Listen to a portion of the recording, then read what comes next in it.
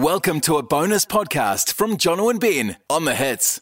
It's the biggest news in the world right now. Queen Elizabeth II passing away. It was a sort of early Friday morning New Zealand time. We're across live to the UK. Our UK correspondent, Gavin Gray. Good morning. Good morning, Jono. Morning, Ben. Jeez, you just must be sick of just saying stuff out of your mouth. How much talking have you done, Gavin, over the last 3 days? My voice is still going. That's the main thing. Yeah. You are a royal reporting machine. New Zealand, there has been a lot of coverage on the news, just rolling coverage. I imagine it's the same and more in the UK. Yeah, very much so. The BBC and indeed the main news channels recorded, I think, more than 30 million people viewing on the day of the death itself, when prior to the announcement and then just after the announcement of Her Majesty's death.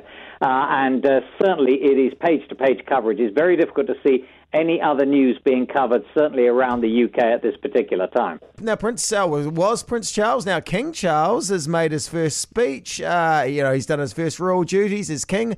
What have you thought so far?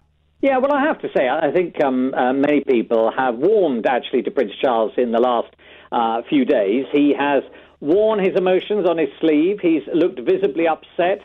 He's shown to be much more human. There was one slight moment of perhaps a little temper when he was signing at the Accession Council. Yeah. And one of his flunkies, dare I say, didn't remove the ink pot, which I think he was worried about spilling. And he gave him a very short, sharp a look and a glance to get this thing moved now, sort of thing. But look, other than that, I think everyone thinks it's gone very well thus far. There are always concerns, of course, as we approach the funeral, which we now know to be in a week's time on Monday the 19th. Plenty more to go before then. Today, the Queen's, Her Majesty's coffin was taken on a 6-hour journey, driving very, very slowly in a circuitous route from Balmoral, where she passed away, to the capital of Scotland, Edinburgh.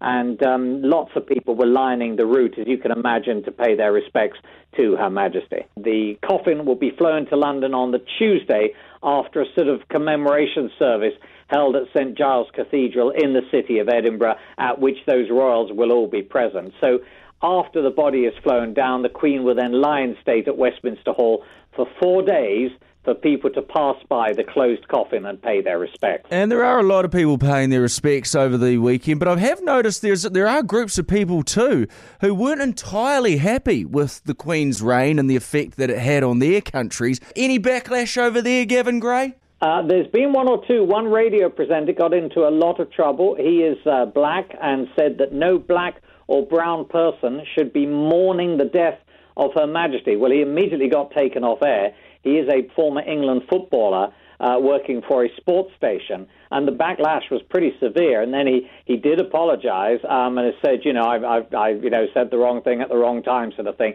There has been a bit of that. There's been a bit of that abroad as well, with many people saying, I'm afraid she stood for the empire, and the empire isn't what we liked. But I think, by and large, even looking from the UK in slightly rose-tinted glasses of somebody who held the nation's affection, I think we'll see at the coffin, at the funeral, how so many people from around the world are coming to pay their tribute. Yeah, is she going to be buried, cremated? Is there protocol when it comes to what happens to the body afterwards? So it's going to be, first of all, there'll be service at Westminster Abbey. She will then be taken by a horse-drawn hearse to the Wellington Arch, which is the one you see if you look out of Buckingham Palace straight along the Mall, and from there by car to Windsor Castle, where she will be interred beneath the floor of St George's Chapel in the family vaults, and that is within the grounds of Windsor Castle. And just quickly, I know you're very busy, Gavin Gray from the UK, but William, Kate out there with Harry and Meghan all together, the four of them, does that mean that maybe some of the ill feelings have been put aside? If they have, I'm afraid it's pretty minimal. I think it's a great thing, the rapprochement. Hopefully they realise they can actually talk to one another.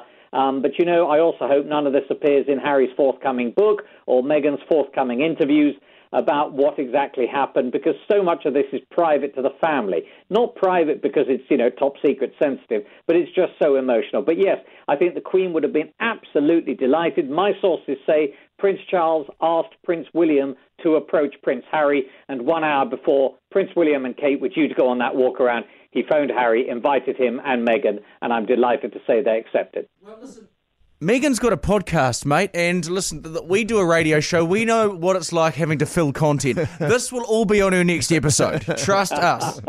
Oh, I hope you're wrong, but I suspect it might be. And it's conversations between the royals, the private ones. That's what they're so worried about. Oh, Gavin Gray, thanks so much for your time. You go off to your next interview. Keep talking, Gavin. Keep talking. You've been listening to a podcast from The Hits. For more audio, search up Megan Pappas on the 3PM Pickup or Brad and Laura on The Hits. Available now on the iHeartRadio app.